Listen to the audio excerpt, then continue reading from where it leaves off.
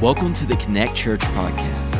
Our mission at Connect Church is to help people find and follow Jesus. For more information on who we are and how we're doing just that, visit myconnectchurch.cc. Now, let's jump into this week's message from Pastor Blaine. So today I want us to turn our attention to the book of Matthew, and we're going to start in chapter 5.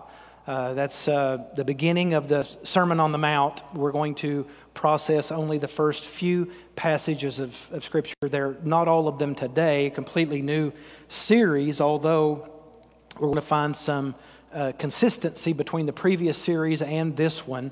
And even though I've said Matthew chapter 5, I do want to draw your attention to the concept that we find in Ephesians chapter 2, verse 10. Now, we have been producing and delivering content for Bible studies online now for, it seems like years, but certainly since March.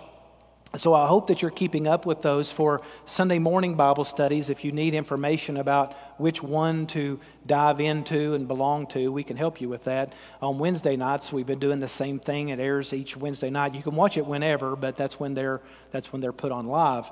But we've been working through the book of Ephesians on Wednesday night, and this coming week is going to be this passage of Scripture. So I'm not going to talk about it a whole lot, but verse 10 specifically of Ephesians chapter 2 says, "For we are," not will be, "are," that's a present position. And I think that is really, really important for this concept. We are His workmanship. Poema is what that word means. It is where we actually get our word poem. What the word actually means in Greek is that we were made directly by His hand. He fashioned us. He is our creator. We are His creation. It's something that was personally crafted individually. So when He says we are His craftsmanship, He would have said we are His creation if He were putting us all in one big pot. But He's not. He's talking to us as collective individuals. We are the fabric of His hands. We are woven together into a masterpiece, if you will. Created in Christ Jesus for what? Good works, which God prepared beforehand that we should walk in those good works. So we have two things at work here. We have who we are and we have what we do. We are representatives of the creative work, of the handiwork, of the masterpiece hand of God Himself. But that's not all. Now, if we're not careful, we're going to live in a world that continually reinforces how good we are and how important we are and how valuable we are. And we love the idea that we are God's handiwork. We are God's trophy. We are God's poem. We are His literary masterpiece. We love that idea. But God demands that we live in symmetry with who we are and what we do, what we accomplish. Faith, for instance, without works is dead. So there is this symmetry of who we are and what we do. This word is actually only used one other time in Scripture, where in Romans chapter 1, verse 20, same author, different church. For His invisible attributes, namely His eternal power and His divine nature, have been clearly perceived ever since the creation of the world in the things that have been made. That's the word poema. So that the world is without excuse. What that means is we, along with the trees and the sky and the grass, things that can be viewed through a telescope and a microscope, we also are part of the testimony.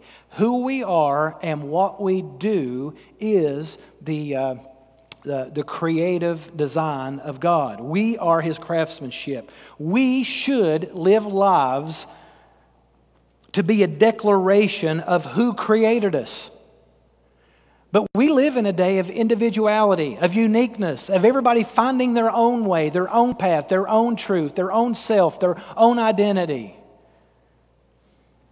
And I will submit to you on the front end, this message today is an introduction. Now, you know, by way of introduction, they're usually a little bit harder to keep up with, because there are some tenets and some presuppositions that I'm going to offer us today that over the next few weeks will make a lot more sense. So I'm going to ask for you to be very patient and to be diligent and attentive as we work our way through this incredibly timely and yet very difficult introduction. So the Creator possesses us, and that should be clearly seen as a testimony to the world around us. The world around us, apart from God, should be able to look at all of God's creation, including His handiwork, His workmanship, and be able to see the character and nature of the Creator, right? So the world should be able to look at us, at the church, and say, I have a better understanding of who God is because I know people who love Him. But I'm afraid we've lost that witness. We've lost that testimony. We've lost that reputation. God is good in spite of us and in spite of our testimony. So we spoke about the importance of conflict last week, and we will always have conflicts. We know that. Jesus even told us that in this world we will have trouble. But conflicts don't have to be a bad thing. You see, conflicts can actually help us reveal the kingdom. Now, I want you to listen to this very, very closely, and I'm going to do my very best to be succinct so that it makes sense by the end of the day. All conflicts can reveal His kingdom. We have conflicts because we have crises. We have real crisis, and we have perceived crisis. We have shared crisis, and we have personal crisis. And often we use these words interchangeably, crisis and conflict. Every crisis is a conflict. At the very beginning of Jesus' ministry, before He did any other teaching, He taught in Matthew chapter 5. He taught an incredibly powerful sermon. In fact, as Jesus taught and spoke for the rest of His ministry, it was to make understanding and application of everything that He taught here. In brief, the sermon that Jesus preaches in chapter 5, 6, and 7 of Matthew explains to us actually how to avoid crisis in your life. Wait a minute, Pastor, you just said we were going to have crisis. No, I said we're going to have conflict. Conflict and crisis, though we use them interchangeably, are not the same thing. Christians should not be known for the crises that they experience throughout their life. There should not be crises in Christians' life, but there will be conflict. Okay? There will be conflict. There will be moments of decision. But the crisis comes as a result of not knowing which way to go. That's what crisis means. Not knowing which way to go. There's a new crisis on every paper, in every city, in every country of the world. Turn on your news, and there was a new crisis today. I'm not even sure what it was. There's crisis every. You know, crisis sells. Crises sell because we want to be informed. We want to know what's my opinion about a certain issue, or what's my friend's opinion. What can I argue about, or who can I have agreement with? Constantly, insatiably. We can't get enough. And for many, it's turned into a habit and an addiction. And so when there is not a crisis, we have to create one of our own making. The Me Too movement, mass shootings, fires, natural disasters. I'm not saying that these things don't exist. I'm saying that everywhere we turn, we don't know what to do. School shootings, nuclear threats.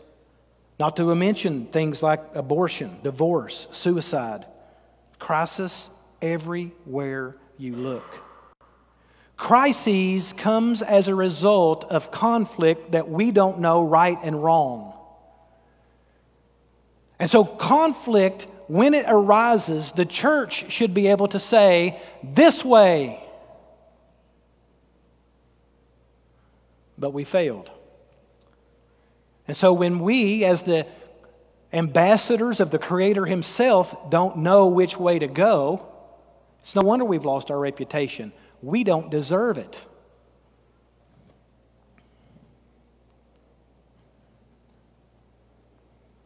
Every crisis has become a cause. Every cause has become a movement. Every movement has caused division. And that's exactly what conflict apart from right and wrong will always do. Create division. And if you think division comes from the Creator, it does not. Sometimes I think we get in our mind that if we just solve the crisis, we can make the world a better place to live in. And so now there is a cancel culture movement. There is a woke movement because we want to just solve the cause. But by the time we even get people on our team to solve the cause, there's another conflict of crises. Now listen, we will not have world peace by solving crisis. This was the whole point of the Sermon on the Mount. Jesus is the only cure to crises. Kingdom principles will always be the remedy to the world's issues. Write this down. When we fight the world's issues with the world's cures, we will only see new fires pop up. Headlines change overnight. Our empathies are divided. We try to stay informed by scanning feeds, watching clips. We can't even watch the news anymore. We just watch clips of the news. Reading articles, but we don't read the real article. We read what somebody thought about the article. We don't want to miss out on the conversation, or we want to miss out on the conversation. Almost every conversation has become about crisis. Think about the things you talk about in your peer groups. What do you feel about? What do you think about? We gather people who agree with our side of the crisis to help us stay informed, or we listen to the reporters, the news outlets that suit our crisis. But tension mounts as we juggle work and relationships and responsibilities and the latest headlines. So overwhelmed, what do? Well, we lash out, we retreat, and we slowly grow numb. We either batten down the hatches or we live in fear. I mean, I don't want to speak a large rebuke, but I would say this isn't a time for us to grow paranoid and batten down the hatches. This is a time for us to get engaged in the gospel. Why are Christians retreating from the issues? Why are we giving fuel to the fire of the issues of our day?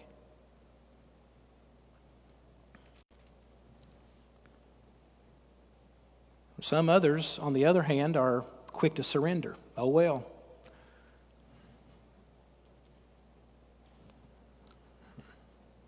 Well, how are we supposed to absorb all of it?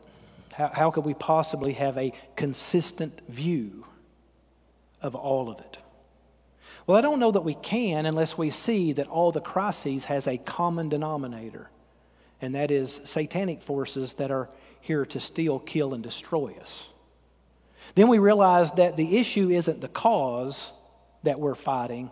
The issue is not our Creator, but Satan himself. That is where the battle belongs. Here's a great question. Who gets to determine when it's over? Have you ever thought about that? Who gets to say that crisis is now over? I will tell you, it's not the people in crisis, because crises sell. There's always going to be another one. So if we allow the people who are pandering to us to tell us when we can go back to normal, when we can get our minds right, when we can, whatever it is that we've been limited to do, when we're supposed to think about this or that, they're never going to tell us it's okay. For two reasons. They're not in control, and it's never going to be okay. So we have to figure it out for ourselves.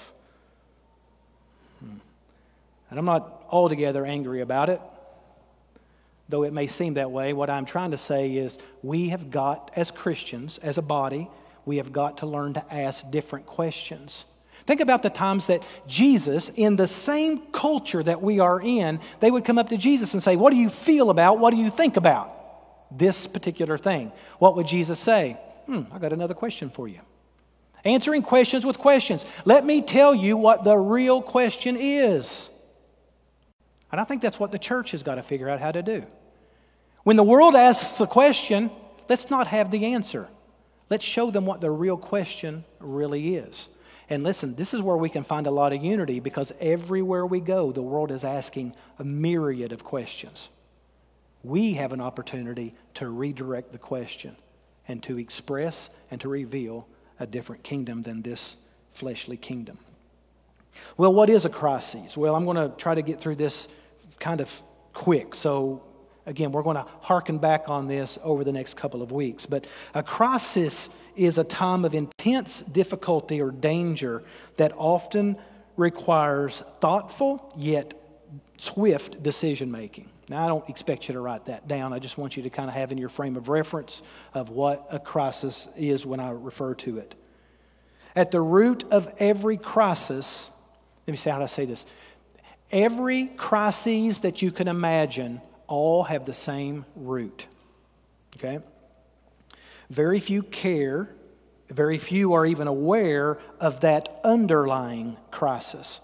So we focus on the ones that the news tells us about.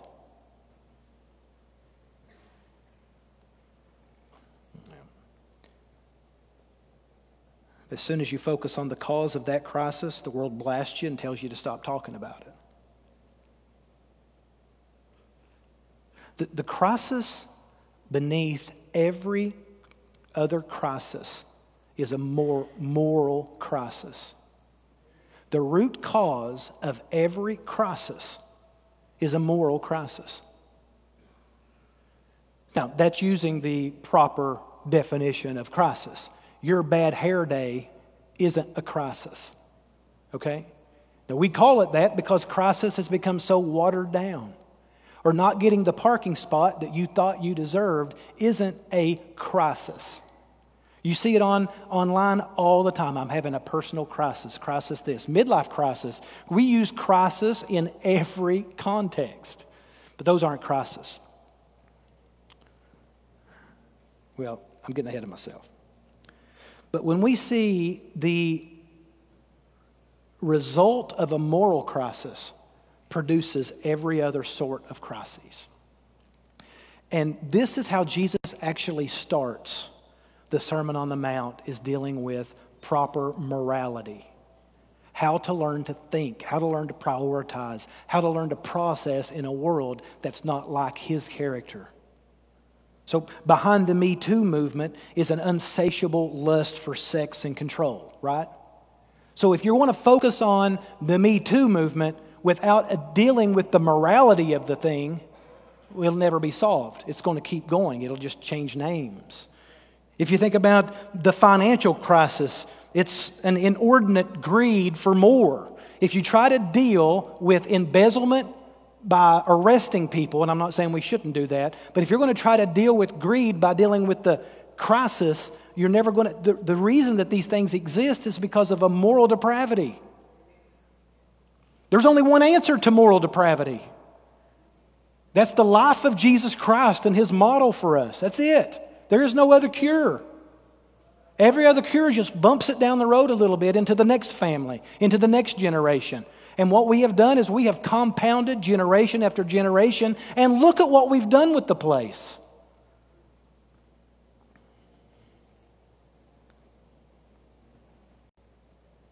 Worried about war. War's not the problem. The problem is a power-grabbing moral crisis.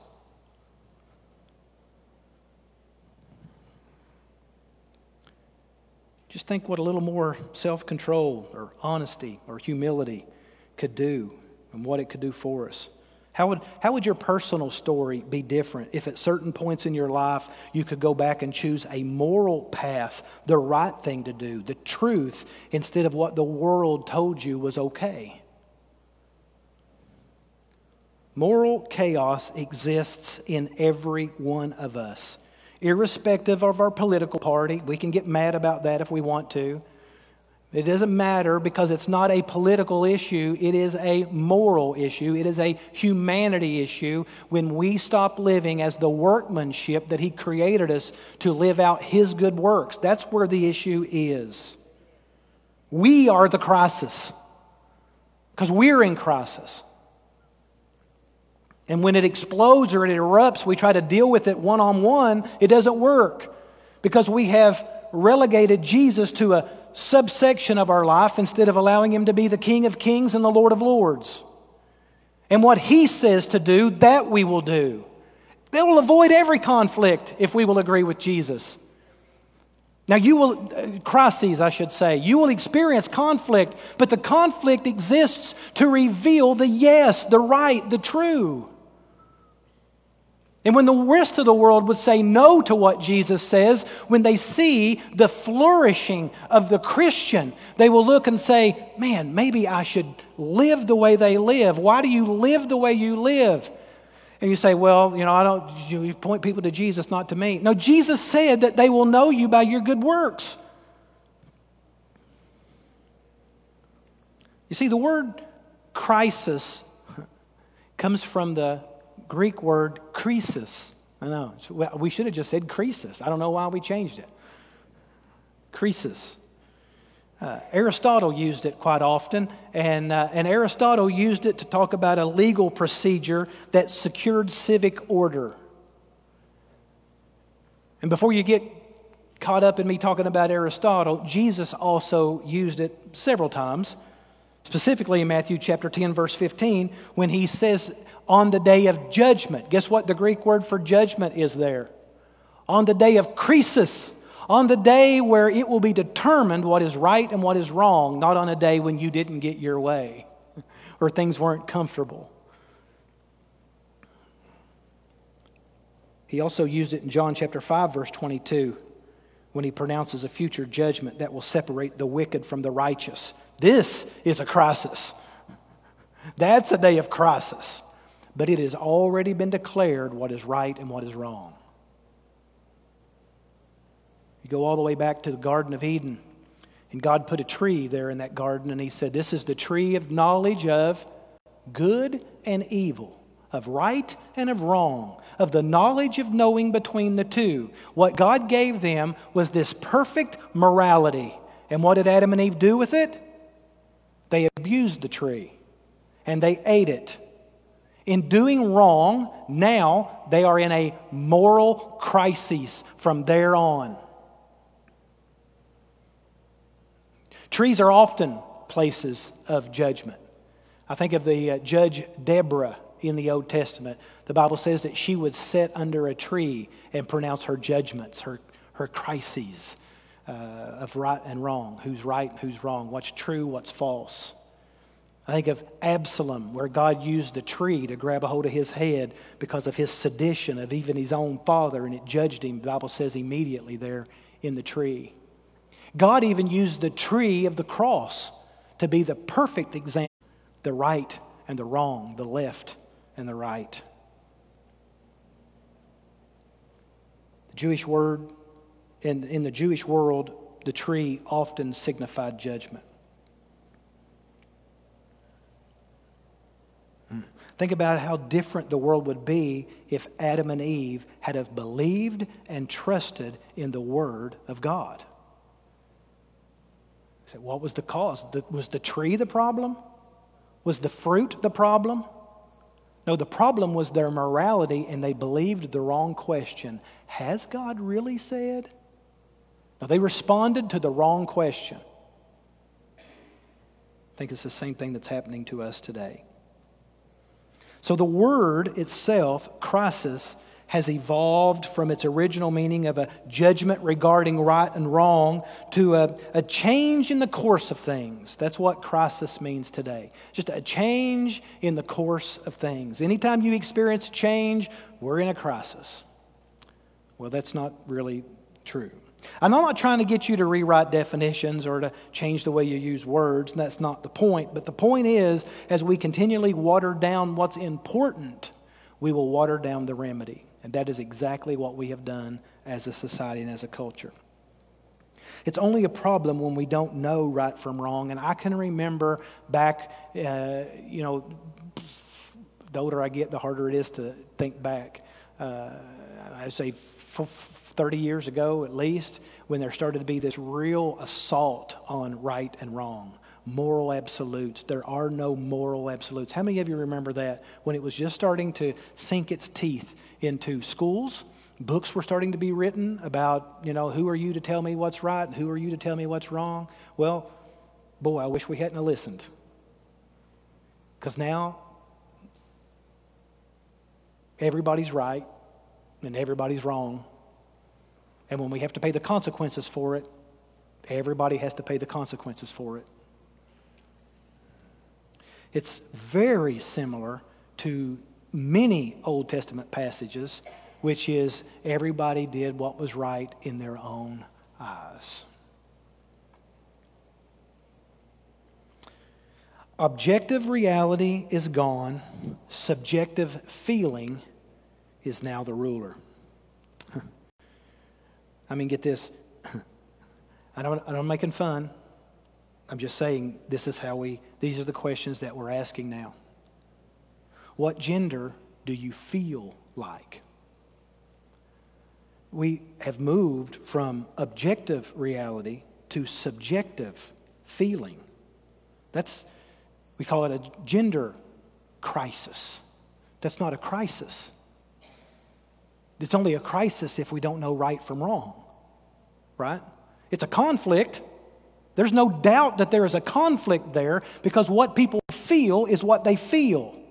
But the good news is that the Word of God has the right and the wrong answer for that. The question is, we don't want to do what God said. We want to do what we feel. And we've been told it's okay. And all it's going to do is to continue to give birth to more crises in our life. The judgment has been set on that. We don't have an opioid crisis.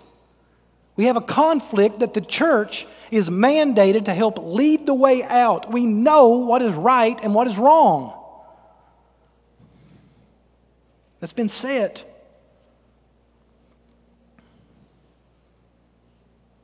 But we've set the standard of God aside because He's too intrusive. We don't like what God says. I'm telling you, if we raise the standard that God has already given, our crises will begin to clear up. It's a moral issue. When self is put in discomfort, that now is a crisis. And I don't know what to do.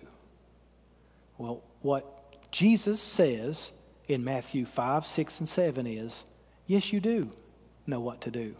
You just don't want to do it. That's the moral crisis. So Jesus gives us 8, maybe 9 different statements to help us to clarify the moral issues of His day and ours, because they're always going to be the same moral issues.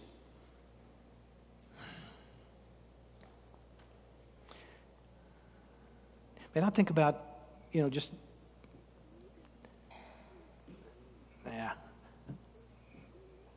I'm in a real crisis right now, not knowing. I'm just kidding.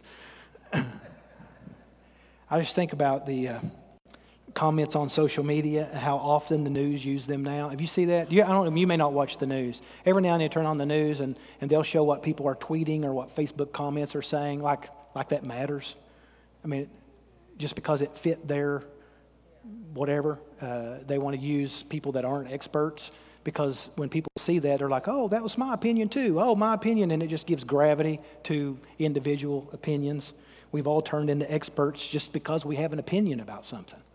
Listen, I'm not going to tell you what I think about it because that's not my point in being here.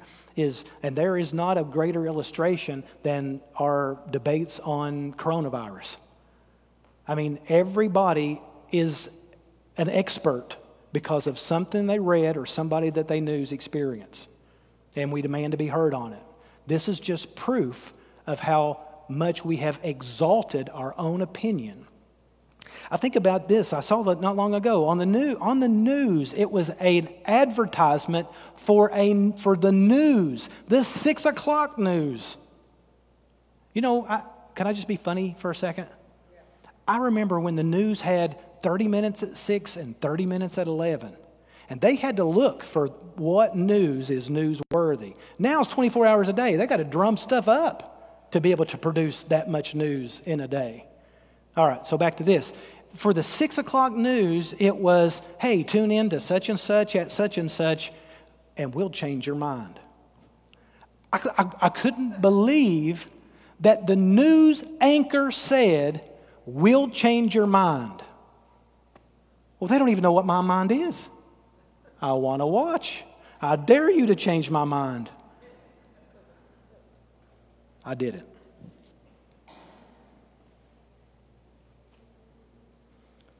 In this moral confusion,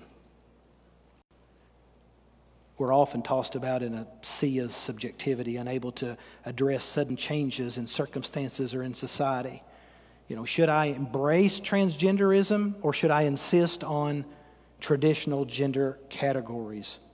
Listen, without a standard regarding morality, all we have are debates. That's all we have is debates, and debates will divide us. We've lost the idea of Croesus. Well, technically, Croesus hasn't been lost. It's been replaced. One writer said, we've replaced the tree of knowledge of good and evil with the forest of individual opinion. One person cries out, face the facts. Another person cries out, that's fake news, because it doesn't fit what they want to be true. We need a standard of justice to determine what is right and what's wrong. And the American diplomat and politician Daniel Patrick Moynihan said, everyone is entitled to his own opinions, but everyone is not entitled to their own facts. And I believe that's true. If we don't get the moral facts straight, then the variety of crisis will compound. And that's, to me, that will cause us even the body of Christ, it will cause us to cease from flourishing, which was the whole point. So how can it be resolved? Well, this is urgent not only because of the crisis out there in the world, but also because of the crisis in here in our hearts. We've settled for doing instead of being. We don't look at people's integrity. We look at the things that they say and the things that they do, not who they really are. I could use illustration after illustration of people that we thought were the best people among us, and they fail and fail hard because of a moral crisis. Not because what they did wasn't good. Aristotle actually said that everybody can do good from time to time. Sometimes you just get lucky.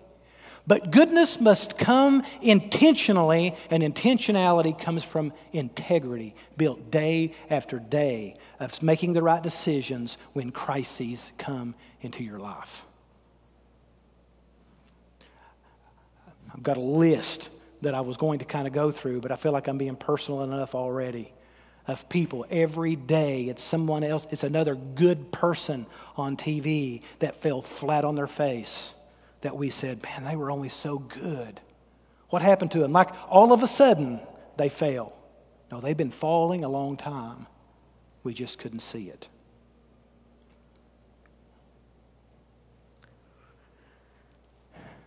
There's never been a day where the contrast should be starker between the kingdom of this world and the kingdom of God.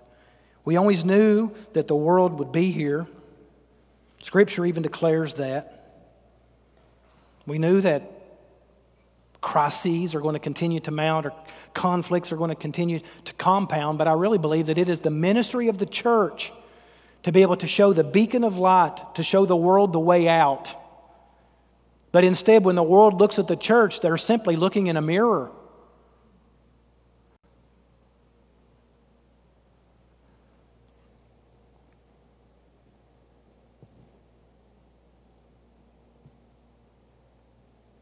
Tempted to make decisions based on how we feel. And if you consult with the world will tell you that's the way you make decisions. How do you feel? What do you think? Follow your heart. But I'm telling you, that is terrible advice. The only reason the world offers that advice is because underneath that statement it's demonic. And it is trying its best to destroy your life. And I'm going to stand here today and tell you that while so many sins have really become commonplace today, talk about things we've never talked about before, people confessing and agreeing that they were part of things that used to people were embarrassed about. We've pulled a lot of that stuff out of the closet, and everybody kind of brags about what they do and how they get away with it. People lobbying for recognition of things that not long ago were kept in closets. And I'm telling you, it will destroy you, and it is destroying us. because Jesus has made it very clear how His people are to live. Now, not just His people, but the people that were created to be His workmanship, His own hands. That's not just Christian people, that's people in general. And then He tells us how to live. We thumb our nose at obeying Him and wonder why we move from crisis to crisis.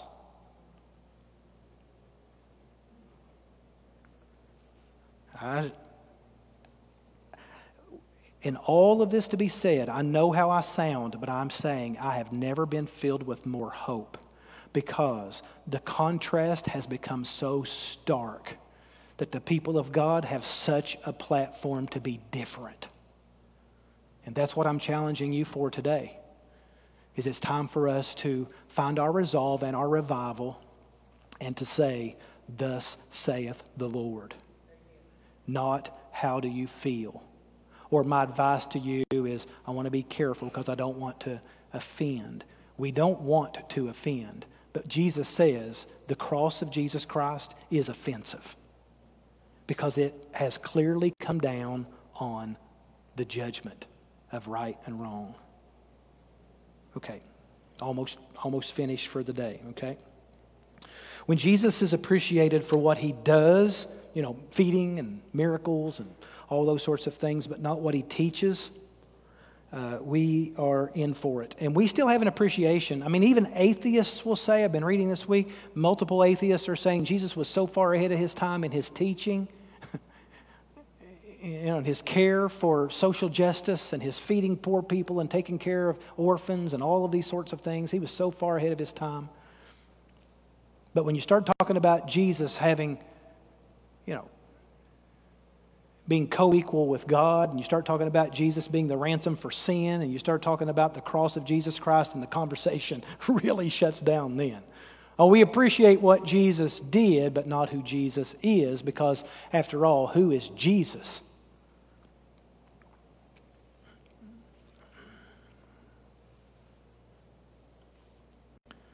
Well, let me get to the Matthew chapter 5. The sermon opens with a series of declarations, beatitudes. Now, they all call for goodness, and beatitude is a strange and compelling word. I want to spend a moment there because all of my life almost I have heard beatitude, and it's like the attitudes that you should be, right? I think that's what most people think. What are the beatitudes? Well, they're the attitudes that you shouldn't just have and feel. They're attitudes that you should do. But that's not even close. In fact, that's not even in the ballpark. Now, I think that that's probably maybe true in its essence, but that's not what the word means. Well, it's true, of course, but it comes from the Latin word beatitudo. Isn't that great? Just learned some Latin today. Beatitudo. And that word comes from a Greek word, makarios, which means blessed or favored or flourishing. So truly, what this passage of Scripture is saying is that if you want to know how to flourish in humanity, here's 8 pieces of advice for you.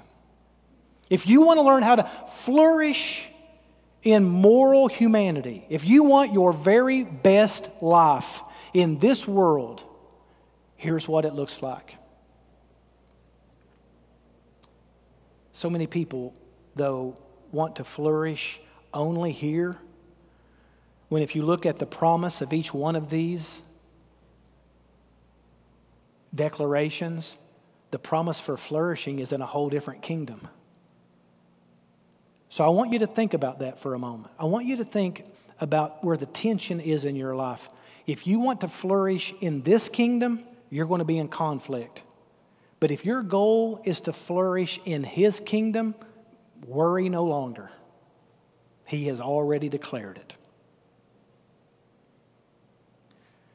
So just very quickly, and I won't have to say this every week, you go from if this, then that, right?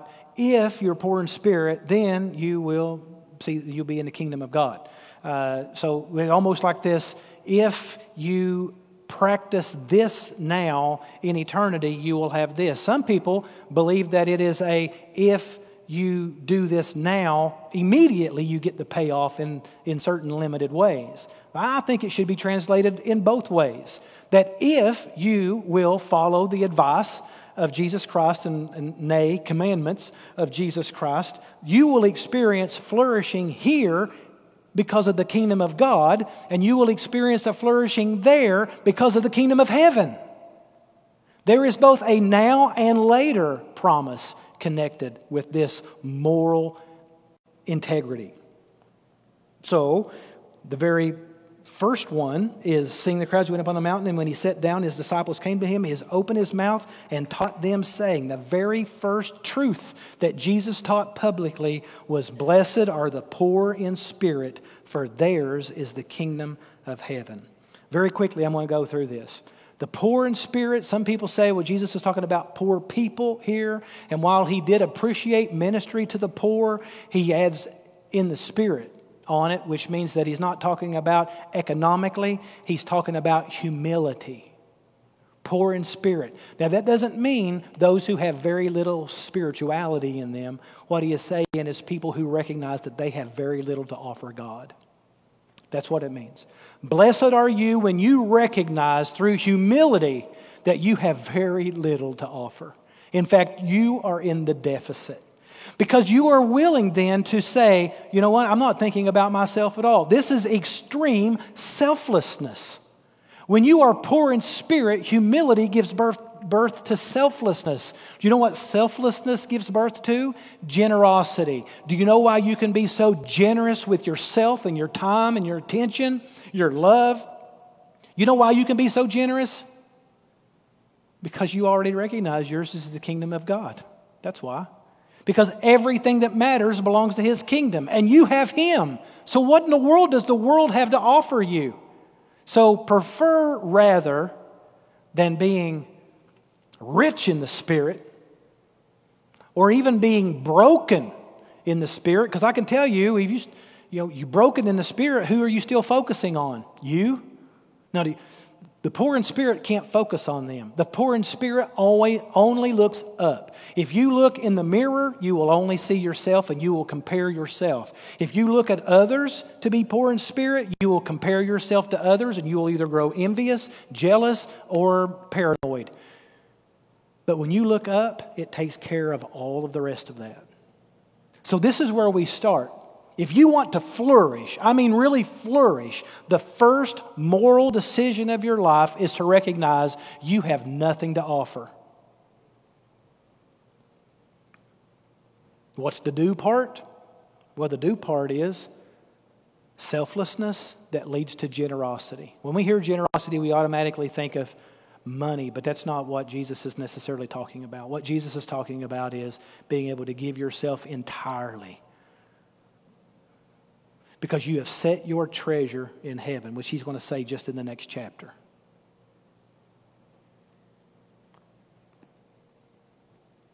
Now, I also want you to notice maybe two things here, and then we're going to be done.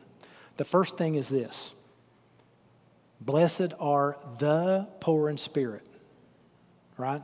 If you keep going, blessed are those who mourn. If you look at every one of these, and it may not be as obvious in English, it is incredibly obvious in the original language. They're all plural. They're all plural. So when Jesus is giving his morality to us, he is saying that we need each other in order to be able to achieve that communal morality. That the Church of Jesus Christ should be able to depend on one another. I need you. Blessed are the poor in spirit. I need you. I need you to point out things in my life where I am not poor in spirit.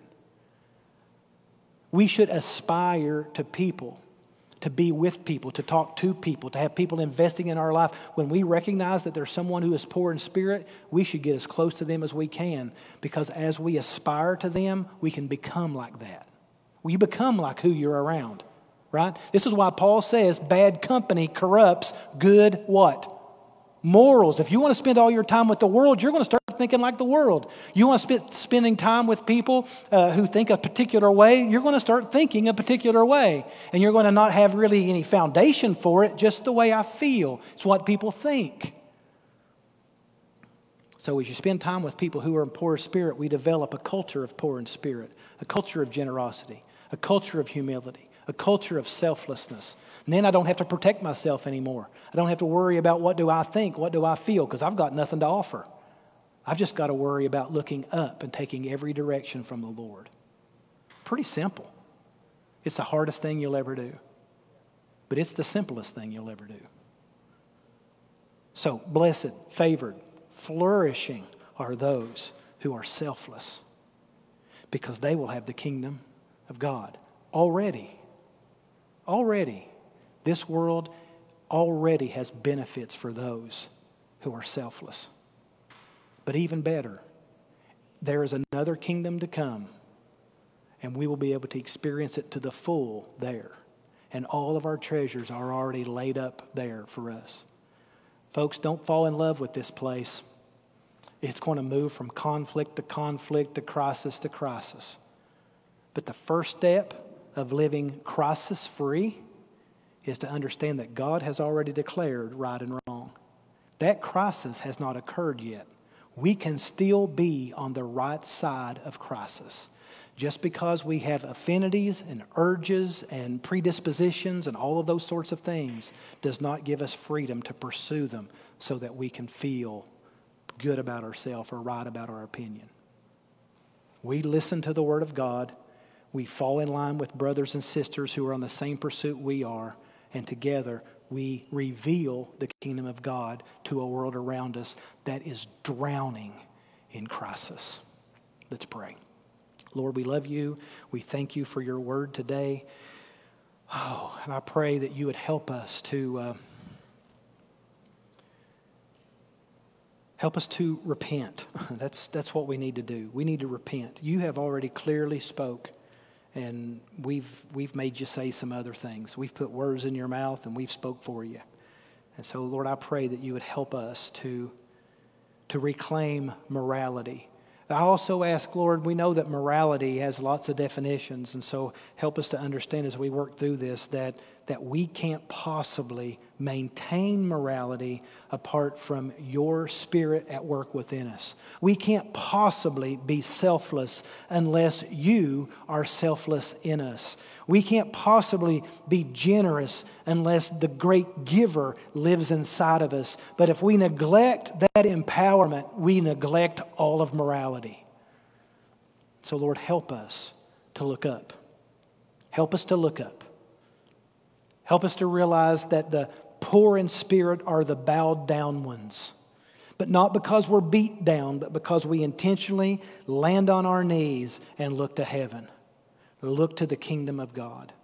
We pray, Lord, for your forgiveness. We pray for your mercy and your grace. We pray for boldness. We pray for clarity as we go into the world, that we would not be combative, that we would not be angry, but we would lovingly display your workmanship in a way that causes people to see a flourishing in a world they've never experienced.